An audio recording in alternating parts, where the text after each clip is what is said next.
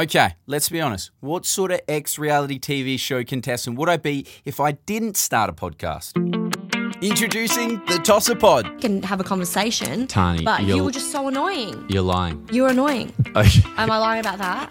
No. Every week, I sit down with all types of people talking whatever. And I was coming, I had done all the work for the don't remember. punchline, and he came in, Stephen Bradbury'd it. And I That's smashed bollocks. it. Yes, there's maths, there's reality TV, there's relationships, there's Sydney life, which is very new to me. But overall, it's a little bit of a goof, a little bit of a gaff. It's none other than Evelyn Ellis. He said that you did a really good Gollum impersonation. Can you do it?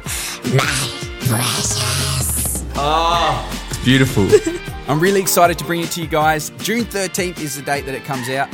The Ollie Skelton show that everyone rates. I like the name. Affectionately known as TOSSER. TOSSER.